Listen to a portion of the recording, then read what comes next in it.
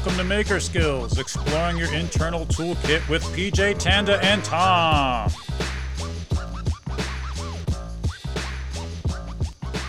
Welcome back, everyone, to episode 56. Wow, really getting on up there. Our skill topic for the week is reclaiming. This was suggested by the Reclaim Master himself, Mr. Tim Sway, last week's guest, if you didn't listen to last week's podcast yet. Tanda, what skill class is reclaiming? I think reclaiming is a skill class 3. And you can make 2 of them out of a reclaimed 8. That's true. Well, you can make a 3 and an E, right? Yeah. Or if you had a couple of 3s, you could make an 8 out of them. Mm-hmm. Yeah, so if you were really good at reclaiming, you could raise the skill class to an 8 pretty easily. That sounds like mathematical wizardry to me, and we don't support that kind of thing on this show. Moving right along, Tom, what kind of research did you do on reclaiming? I didn't do any research. Did you do anything at all? I figure I turned over a new leaf, PJ. I'm not even going to tell a joke. I'm just going to tell you I didn't do any research. Honesty's good, Tom. I at least liked it when you made an effort to disguise the fact that you didn't do anything.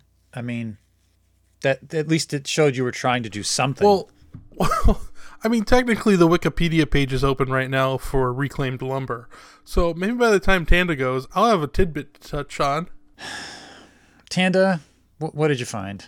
I thought I had found the gold mine. I thought I had found one page that would just give me all the research I needed. Did you know that there's actually like the United States Bureau of Reclamation? And they've got to be like the best at it. I mean, they've got a whole bureau out there. No. And so I went out on the page and I started looking. And to be honest, I was a little disappointed because, I mean, yeah, they've got a whole bureau, but mostly they're just reclaiming water. I mean, and they're knocking it out of the park. Don't get me wrong. I mean, they're reclaiming water in lakes. They're using reclaimed water to build dams and generate electricity, but nothing else. No doors, no pallets, nothing. I mean, so, that sounds like a waste of government money to me. I mean, I totally agree. I called them on it. I thought, as a concerned citizen, this is something I need to do. And so I called them up and they answered and I just said, have you considered pallets and hollow core doors? And they said, what? And then I hung up because, I mean, I didn't want Tim and Paul Jackman like tracing it back to me. Oh yeah. But they know. I told them, so they're probably on it now, and they'll branch out into some other things. Use one of those voice disguisers so Tim couldn't recognize you. Yeah. I mean, they probably recorded it because it's government something, so they have a recording. But yeah, I used one of those Darth Vader, voice changers. I always suspected that Tim and Paul worked for the government, but I could never quite piece it together. Something about that hippy-dippy kind of stuff just never added up. I don't know. Yeah. Witness protection. Tom? Yes, Tom? You have a question? I might have found something, and this is interesting. So on the Wikipedia page that I mentioned, it says, with reclaimed materials being so popular, it is becoming more difficult to source. With such high demand, some sellers try to pass newer wood off as antique. Oh. So the reclaimed movement has been an incredible success. Well, you can walk into a Home Depot and buy like slat wall material that's made from plastic. I mean, things that are ridiculous where you can make things look reclaimed. So wait, it hasn't been a success because the original intention was reuse something, save it from the landfill, right, and save the planet maybe a little bit. But now what's happened is we've used all the reclaimed stuff, and we're now making plastic look like reclaimed wood. There you go. Again, killing the planet. I disagree. I think that the stuff is not all used up. Of course I think you do. People are lazy, and they're not actually looking hard enough for the reclaimed stuff. That's what I think. Because I can list 4 places right near me where I can go get pallets all day long. Yeah, but is pallets reclaiming? Yeah. Well, reclaiming hasn't. I mean, that's not due to the popularity of reclaiming. That's due to the popularity of the reclaimed look. Yeah, what do you think those pallets had on them? Fake plastic wood. That's what was shipped on them. Well, that's very possible, but that doesn't take away from the fact that I could still go get the pallets. Yeah, but the problem isn't that that people are becoming reclaimers. The problem is what you made out of pallet wood was so desirable. Now people are making that out of whatever they can, including new wood and plastic and Right. So basically, the reclaimed movement has created a lot of makers. no, it's created a lot No. of people who like what those makers make. And now people Right. are making it out of new stuff to meet the demand of that market. And now IKEA is making plastic wood And putting nail holes in it. and destroying the rainforests somehow. I don't know how those are connected. I think we might get a little help from this later on from Johnson's Hardware. I think they might have a product that we could solve this problem with. Oh, I saw Yeah, that. yeah. Yeah, I thought about buying one of those, and then I realized how ridiculous it was. Not a sponsor, and I don't recommend them. Tom, we are sponsored. We are sponsored Oh, we by are? them. Yeah, it's oh Johnson's yeah, Hardware. yeah, totally sponsored, and I recommend them. Yeah, every week. Do they pay us? Sort of. No, So no? Well, yes and no. I mean, We- the first you check mean we- bounced, but I mean, they did send it. I mean, I don't know how to explain it. Tanda? I that's crazy. I've been asking Edna to do all of these ad reads, and I just thought there'd be a check in there somewhere. She's not going to be happy. We'll have to discuss this off air. This is not really an on-air conversation. Moving right along, What'd you find, PJ? I found 17 mostly Australian cool products made from recycled plastics. So I added in the mostly Australian because this was written up in Australia. So they had sustainable activewear. So like jackets, leggings, and crop tops for working out made out of post-consumer recycled plastic water bottles. So you could feel eco-friendly while you're doing your hot yoga, basically. And drinking out of a disposable plastic bottle. Yes, that is. Because everybody doing yeah. hot yoga is taking in a brand new plastic bottle of water. Yeah, I recommend the metal myself. But anyway, so we're going to skip that one. That's dumb. Okay, nope, that's dumb also. Okay, ocean-friendly dog collars. So there's a company that's making dog accessories that are made from recycled ocean plastics and environmental waste. Tanda, sidebar, Tanda. Yeah. I'm sorry, this is a delayed reaction, but PJ just skipped two of his things, right? You heard that? Yeah. He said, "Oh, that's dumb." Yeah. Yeah, he So researched if he has- found it, wrote it down, and then decided it was dumb. So he actually screens these and only delivers the good ones?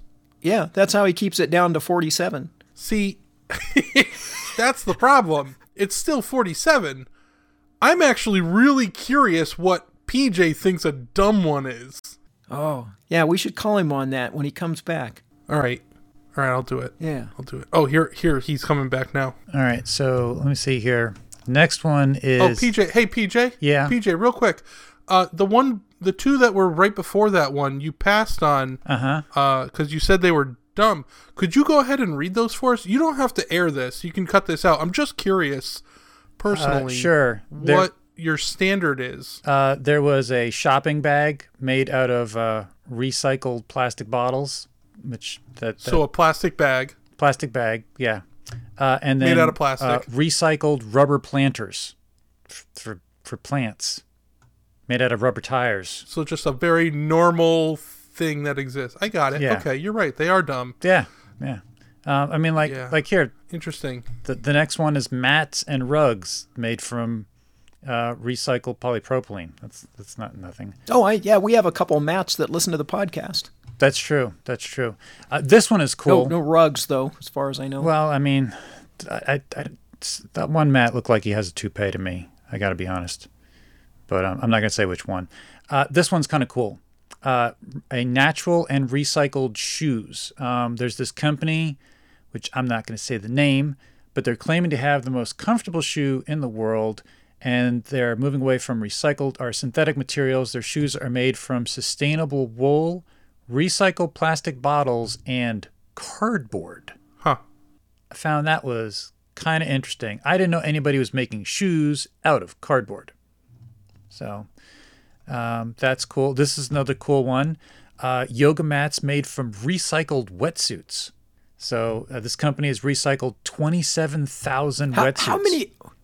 Just wetsuits? Yeah. That's a lot of wetsuits. How many people out there are diving? How did they target just wetsuits? Yeah, how did they get that many? I mean, did they have a drive where you could drop off your used wetsuit, and then 27,000 people were like, "Oh yeah, this is a good excuse to get a new wetsuit," and so they had to generate enough plastic to replace all those wetsuits. My question is, how are they wearing out the wetsuits? I mean, I thought wetsuits were like one of those things that shark bites mostly.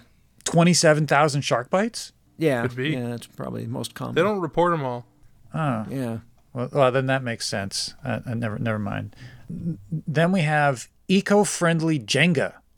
That's self-explanatory. Jenga Ocean is made from 100% recycled fishing nets, and making one Jenga set is made up of 25 square feet of net. Why didn't they use the old retired fishing nets to scoop up plastic? 25 square feet of net? That's not a lot of net. They could have used the nets to clean up the ocean. That's like a 5x5 section of net. How could you compress that into enough Jenga blocks to make a set? I don't have answers for either of you. Oh, I do like the ocean-friendly dog collars, though. The next time I see one of those six-pack rings floating in the ocean, I'm going to take it out and stretch it over my dog's head. Well, then you're probably going to like this. We have recycled plastic swimwear. Yeah. So they take plastic swimwear. Yes, they take plastic. What do they make out of the plastic swimwear that they're recycling? They take the plastic out of the ocean, swimsuits, and then they make it into clothes that you then take back into the ocean. That's brilliant. So the circle of life. Yeah. Couldn't you just skinny dip in the plastic island in the middle of the ocean? That'd be the same thing, right? I guess you have to find it first, wouldn't you? Those things are. PJ, we got to get back to the episode. Are you done with all the dumb ones? I skipped a couple. I'm doing just the good ones. Thanks, Tom. Thanks. I appreciate that, man. Those were dang. Jeez. All right. This one has a cool name, okay?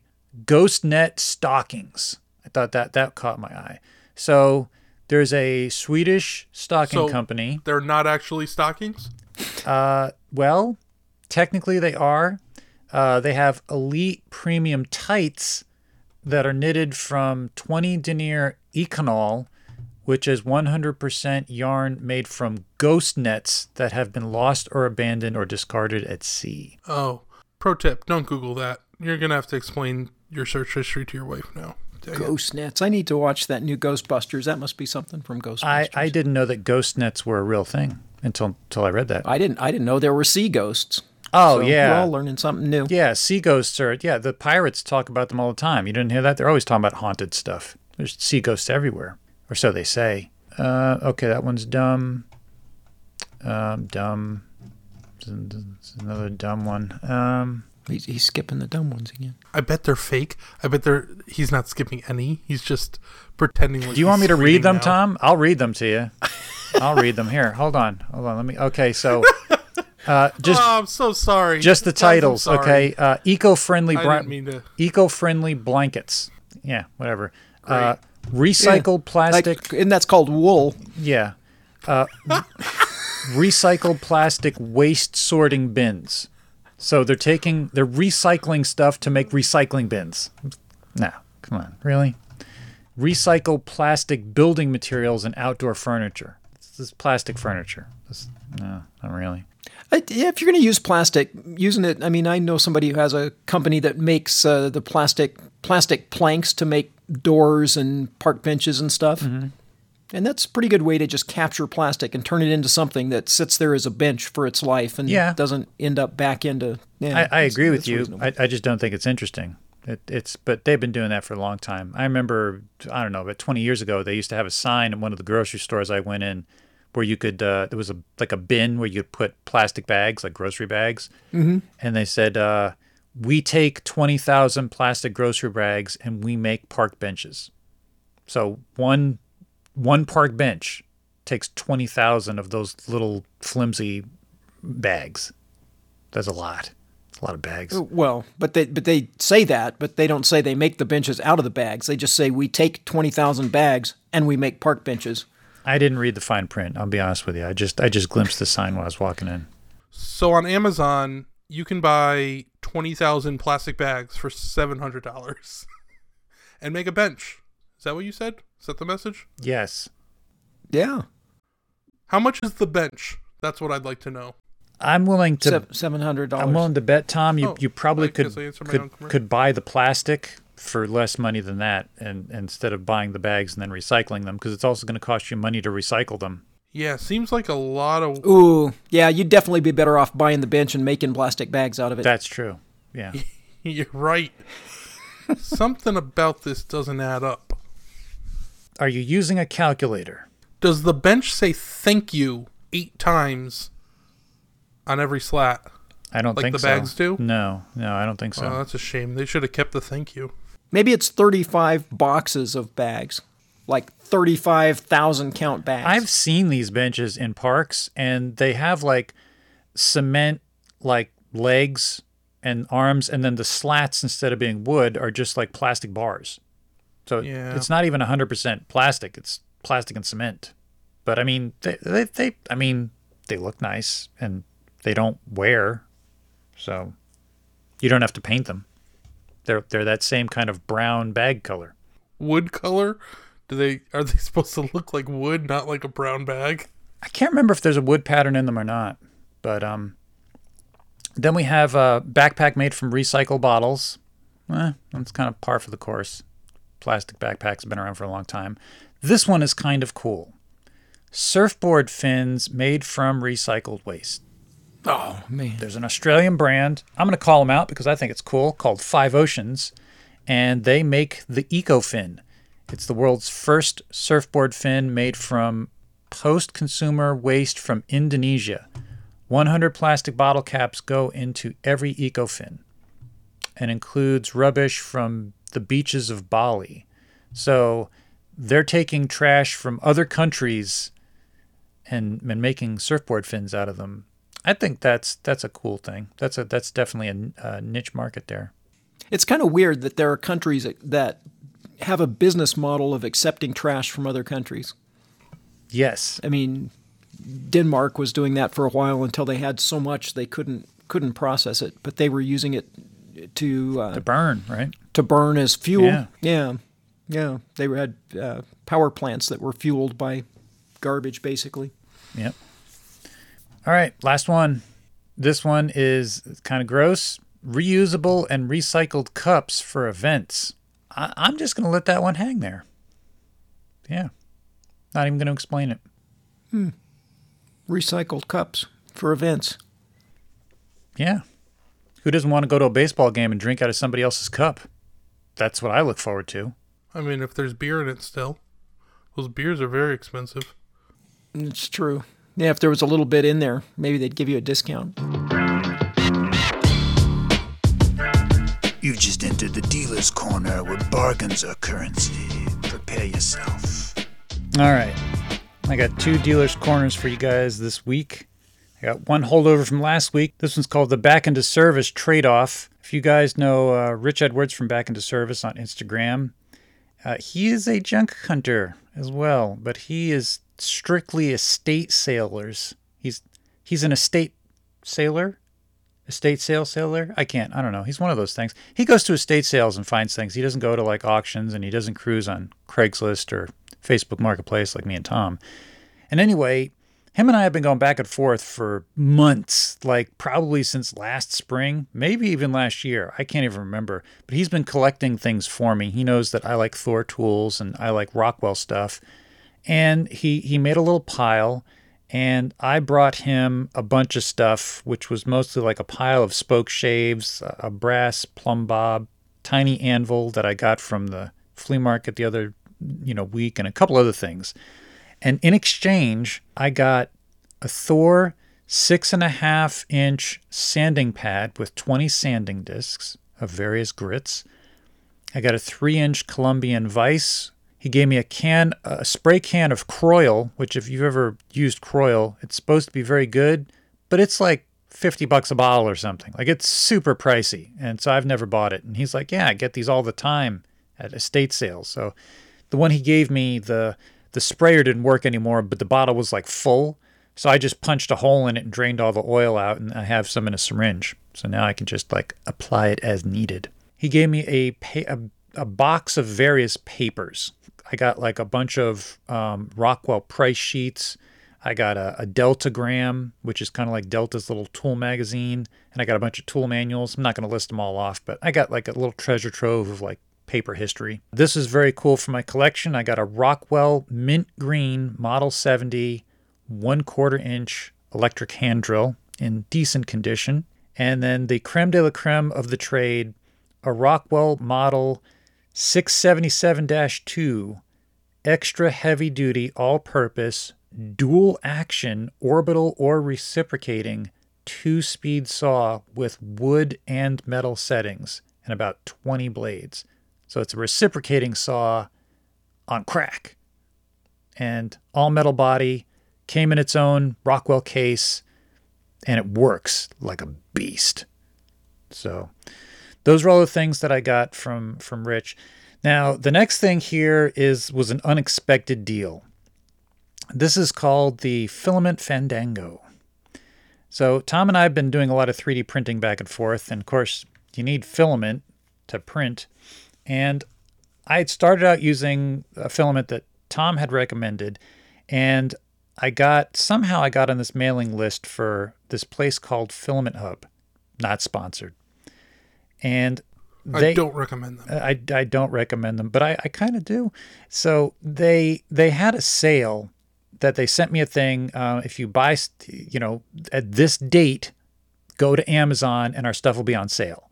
So I went and I bought this really cool glass blue. It's like Junk Hunter blue filament that's sort of transparent. And then I bought, I don't know what the other one was, but I bought 2. And I needed to buy more filament in November this month. And I went back to the emails to see if they had any more discount codes. And they had sent me an email that says, if you write a review, we'll give you a 30% off coupon. And I'm like, oh, I could do that. So then I wrote a review, and then you have to take a screenshot of it and email it to them, and then they give you the coupon. So I did that. And then their email came back and they said, oh, well, that offer expired in October. And I said, yeah, but I didn't know that. I just saw the email and I wrote the review. You guys can't give me a discount code? And they're like, here's a link. Here's the link to discount on the website. So I click on their link and it didn't work. Like it went to their website and everything was still full price. And so I emailed them back and I'm like, yeah, that link didn't work. Okay. And so like, all right, here's a different link. This is 30% off of everything on the website. And I'm like, all right, cool. That's what I wanted. So I get on the website and I'm ordering like the basic model PLA filament. I'm not ordering any pro model anything. Just give me the cheapest stuff that works. So basically everything was $23 a spool. I got another roll of glass blue PLA, some white PLA, and some red PLA. So it qualified for free shipping. And then the total was around $68, but then it was discounted to $48.28. So I was relatively happy with, my purchase. But then about an hour or so later, I got an email telling me from the same support team that I've been emailing back and forth from. They're like, we're sorry, we didn't realize that the quantities were wrong on the website. We don't have the blue or the red, but we would like to replace it with this. So they had the white PLA that I ordered. They offered me the glass blue in PETG. Then they offered me Pro PLA in neon orange, blue, and black. So 5 spools, but I'm only paying for 3 spools. And the total for all of those, including like the pro stuff, which is more expensive, was $139.91. So I'm like, oh, I'm paying $48 for like $140 worth of stuff. I'm like, that's a deal. I'm like, yeah. Send me that stuff. I could use that stuff. So they're like, okay, we'll send it. Well, I got it today. And what they said they were going to send me is not what I got. So I opened the package up. Spools are only 3 There's feet. probably an or in there instead of an and. No, there's 5 things, but it's not what they said. So they sent me the white PLA and they sent me the glass blue PETG. But they sent me the Pro PLA in neon orange, which I knew was coming. But then the other Pro PLA was neon blue, which not something that I would print in. Even though it's blue, it's not a color I would use. And then they sent me red in Pro ABS, which ABS prints at almost twice the temperature of PLA. So like I can't mix that with anything. And I don't even think my printer will print ABS. So I emailed them again and I explained the reason I wanted these colors is I'm making multicolored prints of the same plastic. The stuff you sent me, I can't use. Please send me the blue and the black Pro PLA you said you were going to send me. And I'm waiting to hear back. So that's, I don't know, I might be getting 2 more free spools. PJ has a long history of ordering things, then they just ship the wrong color. Yeah. This reminds me of the odd colored blanket. Oh my God, don't get me started on that blanket. Yeah. Yes, please don't get him started on the blanket. I'm sorry. I said Too late. It's too late. I still have that blanket. I've got to put it up for sale. No! Yeah. You know, they sent it back to me, right? They sent it back to me. I didn't pay for it. They sent it back. Now it's cold again because they sent it back in the springtime. Hold on. Nobody knows what you're talking about. Let me explain it. All right. So a while back, we did an episode where PJ talked about something that didn't matter, and now he's talking about it again. Okay, continue. Your explanations are terrible, Tom. Absolutely terrible. A better explanation would be probably recycle that. You could probably make that blanket into filament and recycle it. I think it was a very descriptive explanation. So about this time last year, there was a company. No, Yeah, no, yeah. we're Oh, not yeah. actually You went there. starting. You went knocking there, so stuff I'm over. going to finish it off, okay? There was a company last year selling hooded blankets with designs on them. And it was supposed to be 2 colors of blue and gold, and what I got was a very bad color of gold, black and green. And I had like a 4-month battle with them before they would take it back. And then they finally did take it back. They refunded my money, and then like month and a half, 2 months later, in like June, the exact same blanket showed up in my. I didn't order it. There was no email, nothing. It just showed up, and I thought maybe they'd actually redone it the way that I wanted it, because that's what I argued with them. I'm like, I'm supposed to have something that's blue. This is not blue. Anyway, it has been sitting here on my bedroom floor in the package that it came in. Like I opened it to see it was the wrong thing, but I never used the blanket. And I've been waiting for it to get cold so that I could put this up for sale on eBay and have somebody else buy it, because I don't want it. I don't want to touch it. I'm very unhappy. But, maybe it'll pay for some printer filament. Anyway, that was it. That's all. That's all I got to say. Well, that's a pretty good deal because filament can get expensive, especially those specialty ones. Yes. Yes, indeed. Were those deals hot enough for you? You got a sizzling deal that's burning a hole in your pocket? Send it in. Maybe we'll read it on air. Personal history. I'm skipping you, I don't Tom. have trains of thought. Tanda, what's your personal history with reclaiming? I've done a fair amount of building things out of reclaimed materials. I never even really thought about it being reclaiming or recycling, but a lot of the stuff I did growing up was out of metal from our kind of scrap pile of metal that I had access to. And I don't remember ever buying, we made a lot of things out of metal, and I never remember buying any new metal. It was always something from the scrapyard. It was something that was, reclaimed from some oil field site. It was old implements. We built a lot of stuff out of old farm implements that we picked up at an auction, as far as wheels and bearings and seats and levers and so forth. And, I never really thought of it as reclaiming. It was just metal that was available, and in fact, I don't even know where I would have gone back in those days to buy new metal.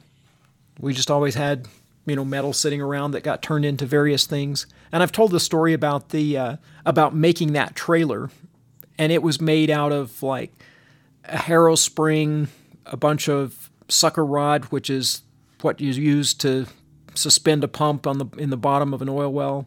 It was made out of bearings from a disc, tractor. Everything in that was something else at one time. The hitch was made from a pipe union and a ball bearing. It made like a little tiny hitch out of a ball bearing and a piece of a union that fit over it.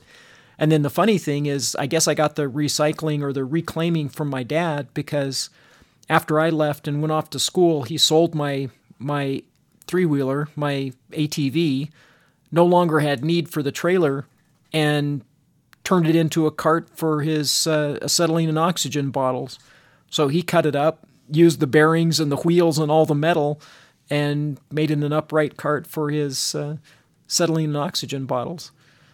So that's, but I've always used, I've remodeled every house I've ever lived in, and I've taken things I tear out during the remodel and repurposed them. I've used slump block. I tore out a fireplace and I made decorative planters in the yard out of it.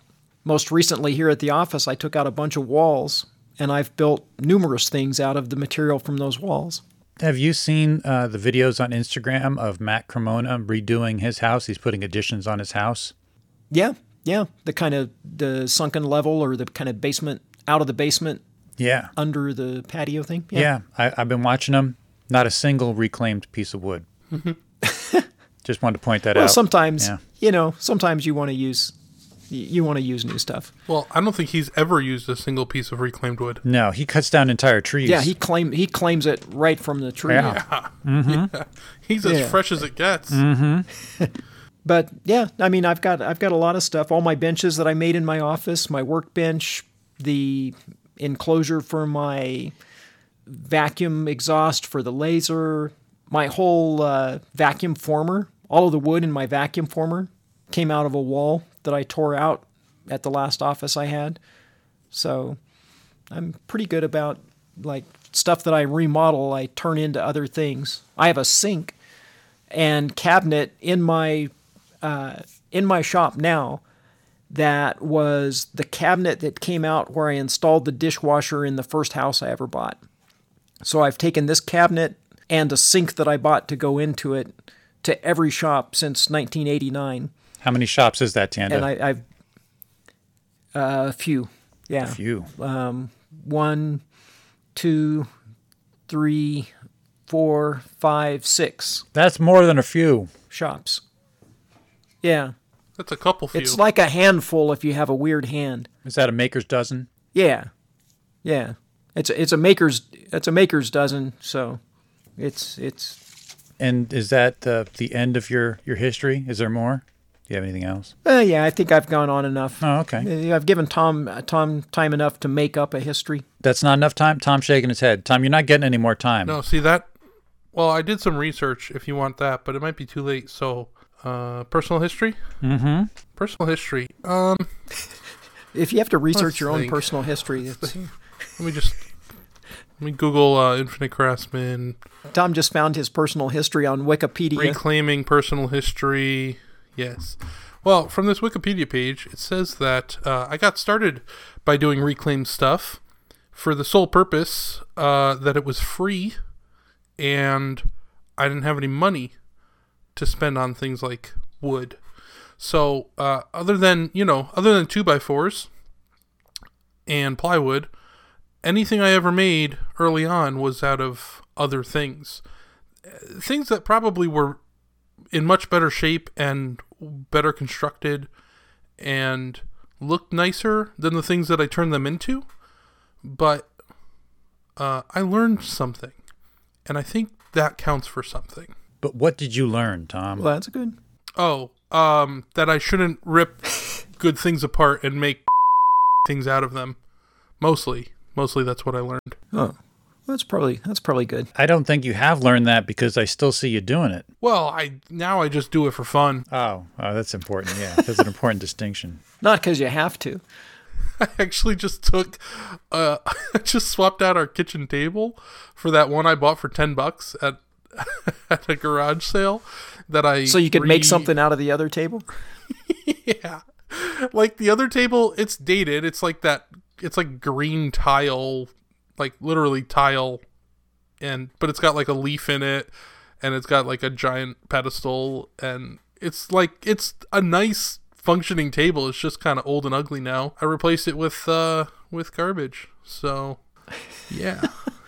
Well, I bet that smells funny when you're eating dinner. Yeah. Honestly, I don't really do reclaimed stuff that much anymore. Like, that's barely reclaimed because all I did was refinish it. That's not really like reclaiming it. I took a table and it's still a table. Once I got over the fear of going to a legitimate lumber yard and buying actual lumber, it is so much easier to work with because you just get what you want and you mill it down. It doesn't have freaking nails in it, and you make what you want out of it. I don't know. You know, speaking of garbage, I made a bunch of planters out of concrete that was just getting dumped out on the mesa. So people didn't want to pay disposal fees, and a lot of the like transfer stations and dumps won't take concrete. And so it would just get dumped just out in the desert. But if you have like a big slab where they've broken out like a 5-inch deep concrete pour and they've just jackhammered it into small pieces so they can haul it off, it makes great planters and retaining walls because you can just put, the one side, just find the side that's even and make that the outside of your wall and just let whatever jagged odd shape stick back into the planter. And then when you fill it up with soil, it all kind of interlocks and stays in place. And that's cheap retaining walls. And that's another thing that you see all over at like Home Depot or whatever, the little, the blocks with the rough surfaced face. And I would just drive my truck out. I would just drive my truck out in the evenings and load it up with the broken out 5-inch thick concrete slab. So, interesting side fact that has nothing to do with yours except that it's about cement. Here in town, not my town, but the next town over, there's one cement company, and their business, like there's a main road that goes behind it, and there's sort of like a little gully and then like a big, like a incline that goes up to their business. So it looks like they're up on a hill, and all they do, like whenever they go out and they pour and then they come back and there's still cement in the truck, right, is they just dump it down this hill. So the entire hill is made of cement. And it's gigantic. Like it's if I had to guess, I'm talking about like 300-400 feet across by maybe like 500-600 feet down, all cement. Like nothing's growing there. That'll be a good archaeological find someday when all the dirt's eroded from underneath it and there's just this big flow of concrete. It looks like cement lava. Yeah. So anyway, that's cool. Was totally derailing. So what's your history, PJ? Well, I've talked about my father taking my brother and I out junk hunting when we were kids, and that was definitely the start of the recycling, finding things on Big Garbage Day. You should call yourself Son of the Junk Hunter. That's a good name. I'll have to think that over. I might change my Instagram. I don't like it. I don't like it. That sounds stupid. Tom's going to come up with a better one, Tanda. Sorry, he shot it down. Maybe throw your name in there in case there's another Son of a Junk Hunter. That's also a good idea. That makes more sense. Yeah. Yeah. If there is another Son of the Junk Hunter, we should have him on as a guest. Well, he just said his brother went with them, so duh. Oh, I'll talk to my brother, see if he can come on next week. Anyway, besides that, I'd say as a kid, my dad had, before I was born, he had an electronics repair shop. And then when I was born, he became a sheriff's officer, so all this electronic stuff from the shop was in my garage.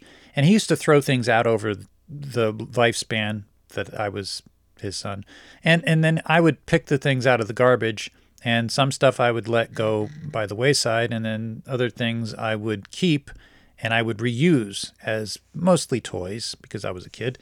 But I count that as some form of reclaiming, I used to take all kinds of things that looked neat that no other kid would have, that probably cost a lot of money at one point in time, and I would play with them. Probably shouldn't be, but anyway, that's where it started.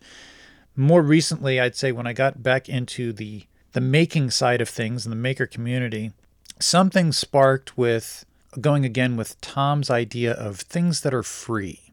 Not having a lot of money, you need free things. I somehow stumbled onto HDPE and melting HDPE into other things. And I don't remember exactly where that started. Something on YouTube, I'm guessing. But so many items in your house are made with HDPE. Almost 50 to 80% of the bottled goods in your house are made with that plastic, which is easy to melt down in a toaster oven or an actual stove if you have access to a stove that's not in your kitchen, because it stinks when you're melting it. And I found out all kinds of interesting facts about it when I was doing it. Like when I think the channel I was watching said that you should shred or cut up the HDPE into tiny pieces before you melt it. So I was doing all that, and it took all this time. And then I got, I was impatient, and I'm like, I wonder if I just put these in big chunks if they'd melt. And that's exactly what happens. You don't have to cut it up into little shreds. You just put a big chunk in there, leave it in there for longer, and it melts exactly the same as all the little tiny pieces. So I ended up making a bunch of HDPE mallets, and I have 2 in my shop that I use. There's one at each end, and I use them all the time. I've been meaning to get back into it. I really want to make a Mjolnir HDPE mallet. I want to make a big Thor's mallet, and I want to use like a rotary tool to actually carve in like all the lines and designs and stuff from like the movie Hammer. So it's not just like the actual shape. I want it to be the shape and have all the little details and stuff. Mm-hmm. So, which is going to be tricky because HDPE won't take paint. So in order to like get those details to pop out, I'm going to have to get creative with something. I don't know. Do you follow Brothers Make? I know of them, and I believe I'm following them, but I can't say much. Good YouTube channel. And that's like core to their channel. I've made several things. I've experimented a lot with the HDPE, and I actually have, I want to say, 2 full duffel bags of white. One's white, and one is like the milk jug clear, that sort of opaque clear. And then I can't even tell you how many containers of colors. Like anytime I get a color, I would separate it out so that I could use that for specific accents and things. Like I just cut up yesterday. I have 2 of those big blue 55-gallon drums that are for water collection and chemicals and stuff. Those are made out of HDPE. And I had to cut off the tops so that I could put things in them. And I just cut up the tops, and I filled up the two inner tops, filled up about half of one of those cat litter buckets, those plastic buckets. So that's a ton. That's a lot of, that's like solid HDPE. There's not a lot of air in there. That's been a big one that I need to get back into. That's like a maker ton though, right? Like not like a U.S. imperial ton or a metric ton. That's if it fits in a cat litter jug, it's probably just a maker ton. It's more of a junk hunter ton. I don't even know if it qualifies as a maker ton. We'll have to call measures and standards on, or what is it? Weights and measures, whatever that regulatory system is. So, but moving along, I've been salvaging and reclaiming anything that's, anything that I could find. They knocked down a house across the street from me. I ran over and I took all the lumber that I could grab. I stop whenever I can to take plywood out of dumpsters. And I mean, some people, they're like, well, the plywood you find in there is no good. I have found really good plywood. It's not like cabinet grade, but sometimes it is. Depends on where where you're getting it from. If it's from a construction site. How do those people know? How do they know what kind of plywood you're getting? I don't know. Facebook comment. I don't know. The trolls, Oh, dumpster plywood's no good. You're picking the wrong bad stuff. I got a bunch of plywood out of a grocery store that closed down, and they were ripping everything out of the grocery store that was up the street from where I live. It had been closed for like 25 years. And definitely, like I said, not cabinet grade, but it was like 7 or 8 plywood. You know, it was not like the cheap stuff where it's like 3, you know. This was like really decent. And I used all that plywood to build the roof for my Japanese tea house shed. That's what formed the outer shell that I put all the shingles on. And that shed is another good example. Like I'd say like 85% of that is made from wood and reclaimed materials that I didn't pay for. Just randomly. The floorboards are made out of swamp wood. And it's called that because I found it in the swamp. It was somebody's deck that they had tore off and threw in the swamp. And I pulled it out of the swamp. And there was some rotten bits that I had to cut out. But I mean, that's the entire floor of the shed. Didn't pay for it. It was like 2-inch thick beams. Like they were not small. You know, they were hefty. And I planed them down too. I think I planed them down to like 1.5 inches. But yeah, I've been all the workbenches and tables, with the exception of one cart in my shop, are made out of reclaimed wood and reclaimed steel. I don't know. There's so much in the shop I can't even list it all. But you need a sign for your Japanese tea house shed that says 85% post-consumer content. Do you know anybody that could make that for me, Tanda? Is there anybody that can make a sign like that? No, I don't know. I mean, it makes signs. You probably need to get it at IKEA or something. Do they sell those kind of signs there? Maybe check Etsy. Oh, Etsy's good. Yeah, they make that kind of stuff there. Yeah. Derek from Malden makes signs. Do you think he has those kind of stock? Yeah, but those are kind of handmade, and handmade and with CNC and stuff. Those are probably expensive. Wait a minute. You probably want to go to Target or something. How is it handmade and CNC? I thought the CNC did all the work for you. Yeah, but you got to push the button. Well, that's more like finger made. It's a big button. Okay, so palm made? Wait, palm made is a product, isn't it? Pretty sure that's for your hair. Yeah, could be pomade. Yeah, that sounds familiar. I not sponsored if it is a product. Yeah, and I don't recommend them. I don't recommend them. I don't even know what it's for. I think it's for hair, though. Anyway, that's the bulk of it. If I could think of something else, which I probably will as soon as I say I can't think of anything else. But I've been reclaiming stuff since I was in single digits, and it comes from everywhere. I think the problem is for people that don't understand reclaiming, they don't know how to look at things. Like we were talking about this in the pre-show. There was a write-up on the internet that said that everything has been reclaimed and now like stores are making fake reclaimed stuff out of plastic, like fake pallets and things like that. And that's not even close to true. I have 4 or 5 places I can go right now that have pallets as much as you can carry. Like you could take a couple of truckloads of pallets and they're still going to have more.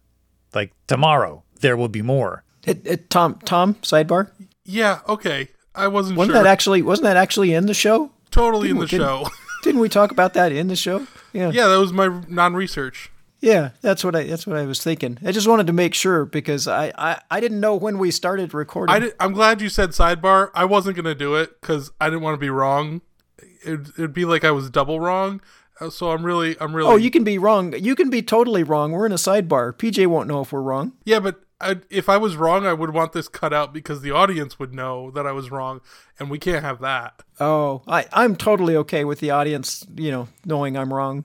I am often, so. Oh no, they're vicious. They send me really nasty notes all the time. Oh man, do they? I should start reading those notes.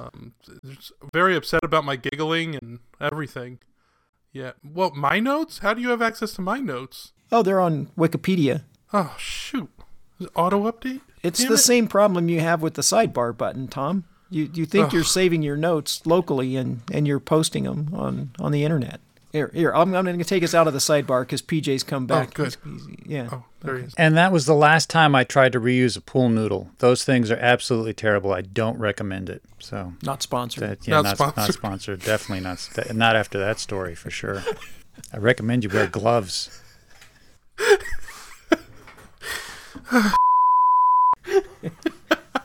Oh man. I'm done. I'm cooked. Well, second turn, I think it's time for one of them old-timey commercial interludes and stuff. Hi y'all, this is Edna down at Johnson's Hardware. Are you trying to make a reclaimed table but you've run out of reclaimed wood? Well, we have just the thing, the Timber Tumbler. With the Timber Tumbler, you can set it up in your backyard and buy wood from any big box store and then just take it out, throw it in the Timber Tumbler along with some nails, some dirt, maybe even a few worms and some other crud, and then turn it on. One pull of the handle and it'll be off and running. We have both a 3-horse and a 5-horse model. As soon as it starts turning, a small numbered ticket will pop out. You're going to want to grab that, put it in your pocket, and then wait for just a couple days. If you are near the Timber Tumbler, follow all of the safety advice. No long ties, lanyards, long sleeve shirts, always wear safety glasses, tie back your hair. And remember, the Timber Tumbler can cause blindness. In 2 or 3 days, come back with your claim ticket and poke it into the Timber Tumbler and the door will open and you can reclaim your lumber. It'll be dirty and cruddy and rusty, and you'll be able to make with it like a pro. If you buy the 3-horse model, be sure to buy more feed than you would if you buy the 2-horse model. If you buy the 5-horse model, buy 2 times as much feed, because 5 horses can eat a lot. The Timber Tumbler is only $1,172 for the 3-horse model, and $1,572.63 for the 5-horse model. The pull cord is sold separate. You'll find us at patreon.com/makerskills. Well, dagnabbit, I need to get me one of them. Anyone know what street Patreon is on? I need to go. All right, it's time for crossbreeding. Tom, what skill goes well with reclaiming? It's like a deer in the headlights here. He's completely frozen. Tom, are you there? Tom, Yeah. are you okay? Hold on, yeah, I'll be all right. I don't know. Is there being able to see something for what it could be and not for just what it is? That's a skill somehow. I don't even know where to put the ing on that one. But you have to be able to see the potential in something, because there's a lot of things that can be reclaimed that you just wouldn't think they could be reclaimed. You're like, oh, that's junk, we'll throw that out. But really, you could reclaim anything. I'm forever seeing people do that, where they're making something out of something else, and I'm like, oh man, I hadn't thought of that. That's a good idea. Yeah. Now we just have to come up with a name for it. What is it, Tom? What could it be? Could it be re-envisionizing? That's not bad. No, I don't know. There probably is a name for it, but I got nothing. I would probably say that's more along the lines of engineering. Like potentializing. Well, engineers have to be able to examine structural, like the structure of things to make sure they're sound. Like if you have building plans, you have to take them to an engineer to be like, okay, yeah, this can be built safely without falling down, right? So it's the same thing. Or wait a minute, this was made from old refrigerator doors. Yeah, probably not safe. But I think that it's the same thing for what you're trying to describe. Is you need to have that skill where you can look at something and see how things can be made. So the engineer he's on the other end of that. But yeah, I'd say engineering would probably be the closest thing to what you're talking about. Mm-hmm. I think that's wrong, but let's go with it. Why are you digging through that dumpster? Because I'm an engineer. Dumpster engineering. Tanda, what about you? What skill goes well with the skill we're talking about? I'm going to say claiming. I mean, there would be no reclaiming without claiming. You mean like claiming a plot of land? Like gold? Just, claiming in general, claiming anything. Because if there aren't people out there claiming it, then no one can reclaim it. Well, what about exclaiming? Yeah, exclaiming is when you get enough money you don't have to reclaim anymore. And then you're an exclaimer. Like, why don't we just buy that? You exclaim. Instead of making it out of trash. I thought that exclaimers were retired claimers. Yeah, it could be. Ex-reclaimers is what I was thinking of. I'm going to say frugality is a skill that goes well with reclaiming, because I think that if you're trying to be frugal and be cognizant of being frugal, that leads to reclaiming. Whereas if you just are like, I just want it now, I don't want to have to make it, I don't want to have to search for it, I don't want to make it out of something else, and you're not being frugal, then that usually results in not reclaiming something. So I'm going to say frugality is a good skill that goes with reclaiming. We went in so many circles on that one. I can't even dispute it. I'm just going to move on. So I wore him down. yeah, I don't know. Mine is much more simple. The skill that goes well with reclaiming is driving, because if you're reclaiming stuff, you're going to have to move it. You got to drive to it, unless you're going to carry it on your back. So Tanda, sidebar. Good. Yeah. I have nothing to say in this sidebar. I just need a break from PJ. Oh, okay. Yeah, take your time. I'm just going to take a sip of this and give me just, 10, 20 seconds here.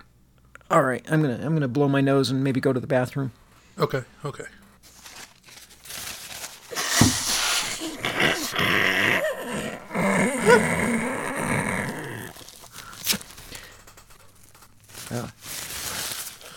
All right, you good? I'm done. You good? All right. I kind of got carried away blowing my nose. Now, Oh, okay. don't need to go to the bathroom. Okay. All right, I guess he's back. So, driving. And then after I burned out the clutch on my first truck, then I had to take a skateboard home because I was like a mile up the street and my dad wouldn't come get me. So that was a lesson hard learned for driving, for sure. And I think everybody should learn that. That's the most interesting story you've ever told. Yeah, definitely. Especially if you're picking up stuff that's heavy and bulky. Hey, I see something shiny. Let's go get it. Tom, you demanded your own segment so you could talk about something. Here it is. What do you got? So this week's Dealer's Corner, I bought a lathe. This is called the Checks in the Mail lathe. It came up on Facebook Marketplace for $200, and the pictures were terrible. Pretty sure they were taken with a flip phone. And we're doing this Dealer's Corner style, by the way. I refuse. And I was like, this is a good sign that this is a good deal because it's such a terrible post. And it turns out I was talking to someone that was friends with the guy who definitely had a flip phone. And I was first. So I show up and his yard is littered with excavators and trailers and tractors and trucks and lots of things with wheels and tracks and all kinds of The house is in awful shape, like just bad, but it was dark. I couldn't see it all. Anyways, I see the lathe. He opens up the garage door and it's just on the inside of the garage, and it is nose down. So the tailstock is pointing to the sky, if I explained it both ways well enough. Mm-hmm. And I go, oh, do you know if it works? And he flips the switch and the motor spins. Just right there in that position. I went, all right, it works. The vertical lathe. That's totally safe. For me. Totally safe. Yeah, so the deal was $200 and all the tooling and stuff was in the picture. And he goes, oh, I got a bunch of tools if you want to, I'm looking for like $50 for them. And they were the tools that were like in the picture. And I'm like, ugh, this is a case of miscommunication between him and the person that listed the thing. And I didn't care. I paid him the $50, but I didn't. The check's in the mail. He literally is going to get a check for $50 in the mail from me for these extra tools. But they were totally worth it. I didn't haggle with the guy. Those are usually the deals I like to get when like you almost feel bad that you're stealing something. So it's a Powermatic 45 wood lathe, not a metal lathe. Don't be confused. And the reason we're doing it in this segment and not in Dealer's Corner is because PJ's a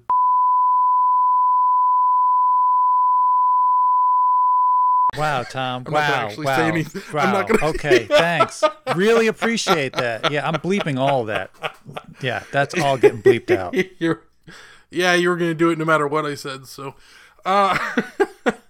so here's the thing. I think I'm going to keep it, but this is up for debate. Like, should I keep a wood lathe? I've had a couple in the past. I just, like, it's one of those items that just kind of takes up space and you don't use a lot. But my thinking is like, this is, if I'm going to keep a lathe, like, this is the one to keep. Like, it's like big enough for almost anything. It's got the I don't know what this is called. It's when you can hook something up to the outside of the lathe. Outboard? You can turn like a bigger bowl. Outboard? Outboard? Yeah. There it is. So it's got that capability too. It's got like 5 or 6 face plates of different sizes. I've got 7 or 8 tool rests. I've got obviously the tailstock with dead centers and live centers. So I have kind of everything I need. That's not specific to like, pen turning, you need like 10 more things. But it's got all that stuff, and it's a relatively small footprint. I mean, it's big, but it's, as far as lathes go, it's pretty tidy. The motor's underneath in a cabinet. It's not out the back or something. Mm-hmm. And a bunch of tools too, right? Yeah. So a set of Freud turning tools, which are pretty decent looking.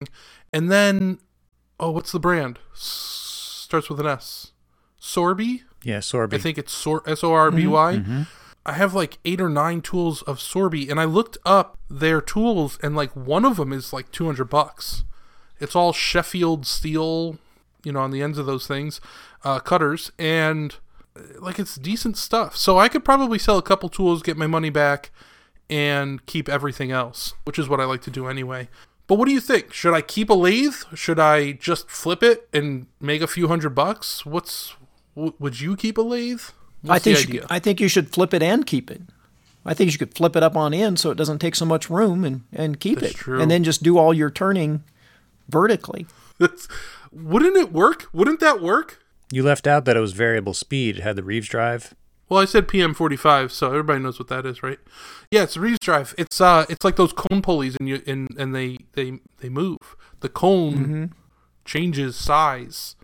Morgan told me that one of them is passive, so one of them moves, and the other one just goes along with it, based on belt tension, I suppose. There's like a big spring on it. I thought that was pretty interesting.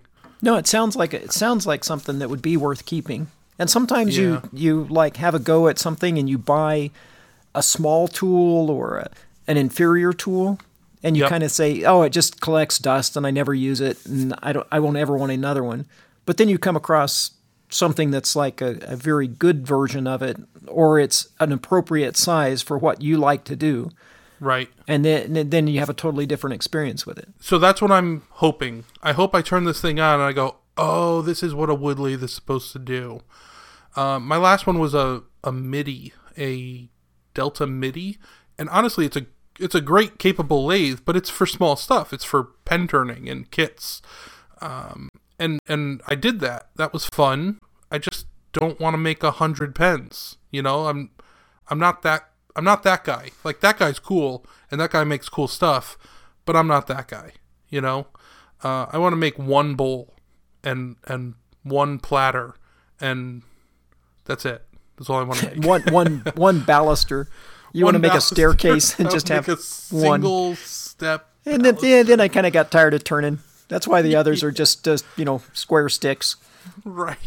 Tom, I was thinking about the Reeves drive, and I figured out how it works.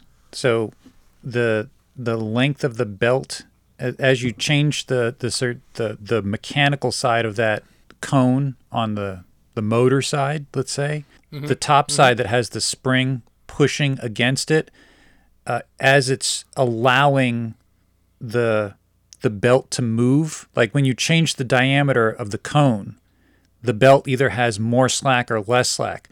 So that spring pressing against it just automatically moves with the slack. So think of it like the length of the belt is changing, and that's how the spring is working automatically. Yeah. Right. Yeah, it's pretty cool tech. I mean, it's because it's so simple, really. Like a really simple way to make an infinite. It's a CVT, right? Continuous variable transmission, basically. It's super cool, and that's really why I want to keep it, because of that mechanism. But also, I looked on YouTube, and somebody has like a really nice restored one, and it looks so good that I'm like, I want to look at that every day. So it might be my next big restoration project. Honestly, it's big, but it's not complicated at all. Like, there is not a lot going on there. My metal lathe was way more complicated, so this should be a cakewalk, except for the fact that it's massive. And there's a lot of surface area. Like, there's a lot of sheet metal. It's like 1/8 inch steel sheet metal, but it's a lot of surface area. So I have to do a lot of wire wheeling and then obviously painting. What would you make? I mean, what if you started up and got it running, just for fun or to try it out? Yeah. What do you think you would make? I would make one of those giant Toth vase things. I just go at, I just make the biggest thing I can make. Like a segmented. Yeah, right. just make the biggest thing I could possibly make on it. That would be cool. That's probably a bad idea, but have you seen my channel? I think you should keep it, Tom. I got to say, I am not a huge Powermatic fan. I think they make good tools, but they're very pricey. You definitely got it for like the right price. But stylistically, that's a nice lathe. It has some nice looks to it. It's got some curves in the right places. Everything is sort of hidden in the right way. It's got that kind of classy, like heirloom look to it that you want for something that's going to stay in your shop, Yeah, it's not overly like sculpted. Like it doesn't have like an Art Deco base like the Unisaws have, right? But you're right. It's subtle, but it's very nice looking, and restored it looks amazing. It looks like an old 50s car, just the right curvature or something. I don't know. I don't even like wood, and now I've got lathe envy. Oh, that's it. I'm keeping it. Tom, I saw the amount of like flat surface area on that thing. If you did that if you split it up with some two-tone paint, okay? Whatever two tones you like, and then on the darker tone, you threw in a little gold pinstriping, dude, it would look fantastic. Yeah, I gotta think about what I want to do. Most of the time I paint things black, but I don't think I want this to be black. I don't think it'll look right. I think it needs to be like an old machine color, like a gray, or like one of those like remember like the old Case tractors that were like beige-ish, yellowy beige, and had like the orange lettering. Like that would be cool, something like that. But it needs to be like a vintage tool color, I think. I don't think it'll look good in like a new, like blue or black or even red might be. I don't think so. I think it needs to be classic. So Grizzly Green is out with a 3D printed Grizzly. The green that's on it. So Tech Ed. Okay, I got a suggestion for you, Tom. Tech Ed Fireman sent me a message and he goes, "I got 2 of those at the school," and he goes, "That's high school shop green. Leave it alone." Tom, I got a suggestion for you, which is going to go counter to what you might expect. But I'm thinking about your shop and how you have it set up. So here's my suggestion. I think you should I know you can get a hammered gray, and I'm pretty sure you can get a hammered or some sort of brownish. I think Rust-Oleum makes, it might be a rubbed bronze color, but it looks brown. So brown and gray, because you have gray and walnut in a lot of your furniture, and then accent it with either gold or brass. And that is the tone of your shop. That's how you keep making all your furniture. It's not something that I think I would recommend to anybody else, but it fits with your aesthetic. I like that brown color you're talking about, as long as it's the same color in my head. I like bright color, generally. Like I would want it to be cherry red, right? Like, I like bright primary colors. But something like you're talking about makes more sense for it. You could still... I gotta look at it more. You could do cherry red, gray, and gold. Then it would look like a fire truck. Yeah, it would. It would look like a fire truck. That would be cool, man. That could be the fire truck lathe. That is a cool setup. As far as like, if you want to pick something. Well, it'll be chrome. The thing is, it'll be polished metal also, no matter what color I pick. So there will be a certain amount of polished metal from the ways and the chuck, and maybe that's it. Well, the tailstock's going to have some of that on there too, and the doorknob. Yeah. Fire engines have chrome. There are ways, like where you move the tool rest is actually a polished way. Yeah. Yep. Yeah, it's just not critical, right? Right. Like it's not. Yeah. I mean, the tailstock should be in center, but even that's not critical because I guess it would cause a taper if it was off too far, right? Yeah, but most of the time you're not doing machine work, right? You're putting tapers on everything anyway, right? Yeah, I hadn't really considered that. I mean, my lathe, it has ways. That's what you move the tool rest along, but I've never considered or even looked at them as far as they're just flat, quality. They're just Yeah, flat pieces of no. metal. They're just flat. Well, it's part of the casting in this case, right? Like, well, I guess they usually are, but That'd be a good troll video. To like scrape the ways on your wood lathe and then just stick the tool like a bent up old tool post in and run your tool along it. that'd be brilliant. Yeah, spend all that time just scraping the ways in, and, like, oh my And then put your God. tool post back on and then just move it over and Yeah. set an old bent up rusty. Oh, dang. That's good. I think someone should make a troll channel, and they just intentionally make trigger videos, and then just respond to trolls all day long. Well, isn't that what Paul Jackman does?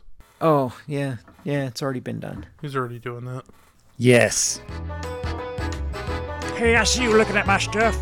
Go get your own, Shiny. All right. It's time for short and sweet. Tanda, you have anything you want to say to wrap up the show? Well, I mentioned them earlier, but in addition to the usual suspects doing reclaiming stuff, if you're not following Brothers Make, go check them out on Instagram or their YouTube channel. They're doing a lot of HDPE and plastic recycling into things, and have, created a lot of techniques and stuff for making cool stuff, and they have neat, artistic stuff that they're doing with it. So I would recommend following them. Yeah, that's definitely a good follow. Tom, what about you? Yeah, I don't know if I talked about him before, but Red Cord Lamp Company, but it's just CO. Red Cord Lamp Co. on Instagram. He takes... Actually, PJ, don't look him up. You'll hate him for this. I know him. He takes old vintage stuff, and he puts light bulbs on it, and a red cord. That's it. That's all he does. It's really well done stuff, but he'll take an old... Like, I'm looking at an old toy truck, and he lights the inside as a lamp, not as a... Let me give you another example. He's got this old movie projector with the two big movie reel wheels on it, and he's got this giant, long, like Edison bulb coming out of the projector spot. And it just looks so dang cool, and he's got such a unique style. I want to say it's steampunk, but it not because he's making it look steampunk. It just is. Like, it's that kind of stuff, He's got a lot of cool stuff. I see his stuff all the time in my feed. So You know what I like? I never asked him about this, and I should, but he uses a red cord for all of these things, and part of me is like, the cord is just always freaking there, and you can't avoid it, and he's like, let's just make it red and make it part of the thing, and like, embrace the fact that there's a cord there, and not try to hide it, I'm going to ask him if that was what his intention was. absolutely. Well, and if it's like a brightly colored red cord, then it's probably something that he sources from, not one of thousands of places. And so it makes it unique because it's not something you just go down and buy at the hardware. Yeah. Definitely. Yep. It's a signature piece. Speaking of which, along the same lines, if you go to Salvage and Craft on Instagram, he does a similar thing where he's taking wine bottles and liquor bottles and those brass blow torches, the old brass blow torches, and turning those into lamps. And he does all kinds of interesting sort of home decor type items. I think that they're a little bit more on the classy side compared to the one your recommendation, Tom.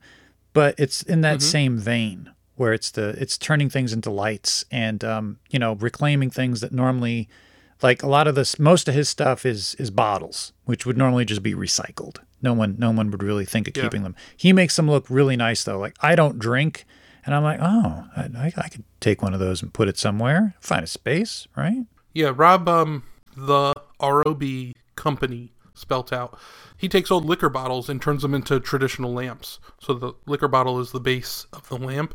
A couple other details involved there. But, like, that's it. That's all he does, in the sense of, like, that's what he does. That's his niche. And he'll take your old, liquor bottle that probably cost you $300 and put a hole through it and make it a lamp. There's a lot of people doing it. It's a popular thing. Yeah, I like it. Yeah.